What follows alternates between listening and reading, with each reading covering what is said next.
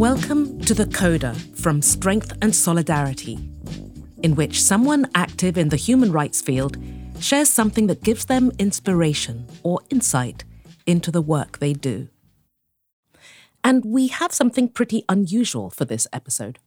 A woman philosopher and poet in 17th century Mexico who chose to enter religious orders rather than marry and wrote a scorching poem denouncing the contradictory attitudes of men towards women.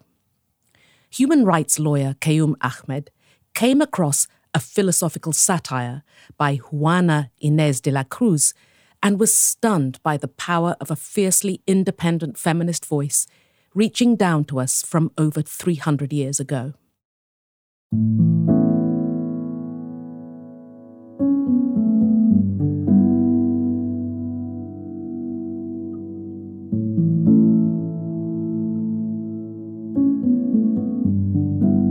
Mulish men, you like to accuse women without reason.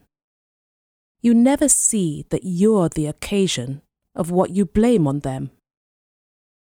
When you're so over-anxious to solicit their disdain, why expect them to do well when you urge them on to evil? You assail all their resistance, and then, in serious tones, you call mere frivolity what your diligence has done. The boldness of your mad opinion reminds one of a boy who calls up the bogeyman, then cowers in fear of him. You hope with mulish presumption. The poet is this incredibly brilliant woman born in the 1650s in Mexico, and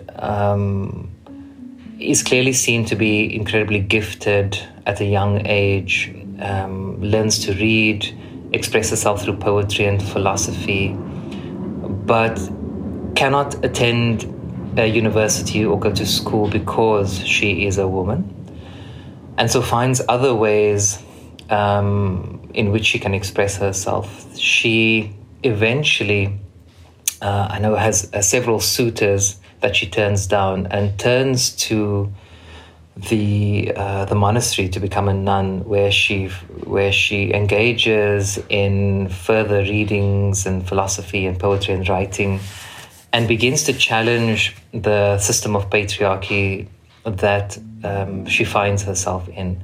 And this all happens in the 17th century, which is absolutely remarkable to me.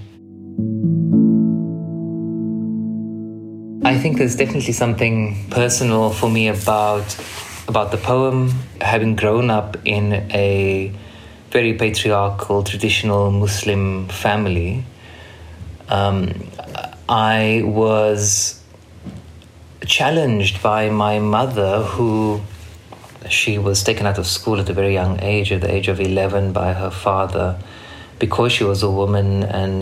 And so my mother was in this household dominated by my father, 3 sons, me being the oldest. And I think instilled in me the sense of duality and conflict that she had. On the one hand, raising me to be a good Muslim, whatever that means. And on the other hand, rebelling against the system of patriarchy that's inherent within traditional Islam.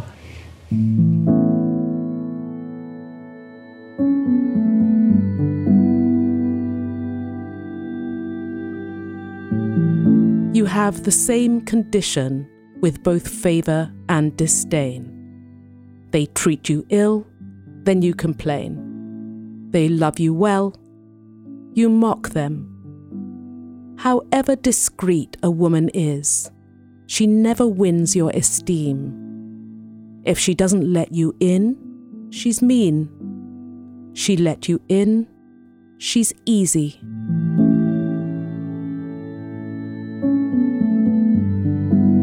So I think about this strong, incredibly intelligent woman who is denied the opportunity to seek formal education, but uses her skills and talents to continue to challenge the system that has put her in this particular position. I see some resonance with my mother's own situation. She's a successful businesswoman, someone who doesn't have any formal education, but insisted, for instance, that I go to school and that I study. And I think if she had been given the same chances and opportunities I had been given, I think it would have been a very different mother that I have today. She was 19 when she had me. When I read this poem for the first time, there was something that moved me or compelled me to think about her quite a lot.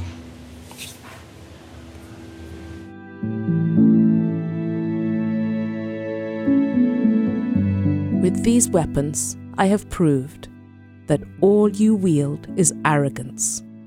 For in your promises and demands, you unite devil, flesh, and the world.